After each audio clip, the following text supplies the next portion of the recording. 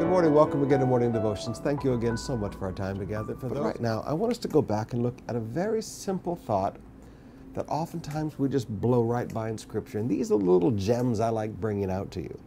Luke chapter 18, verse 34.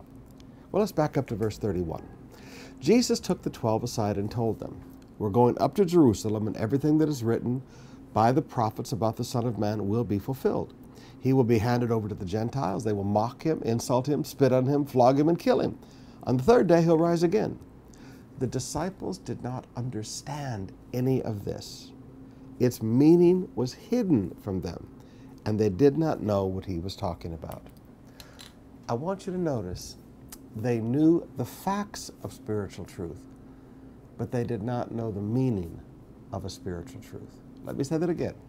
They knew the facts of spiritual truth, but they did not know the meaning of spiritual truth.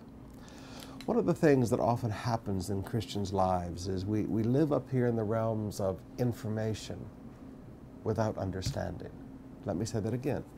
We live up here in the realm of information. We know there's going to be a rapture, but we don't understand what that means to us. We know that Jesus died on a cross, but do we really understand what that means to us? We know that he had the skin ripped off his back, but do we understand that was to carry away our sicknesses, our pains, and our diseases?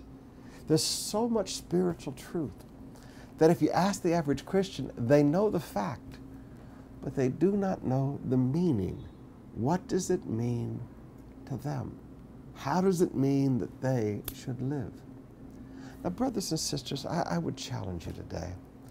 Let us not be like little computers that gather lots of spiritual facts and we know a lot of little spiritual theologies, but our lives are unchanged because we don't know the meaning.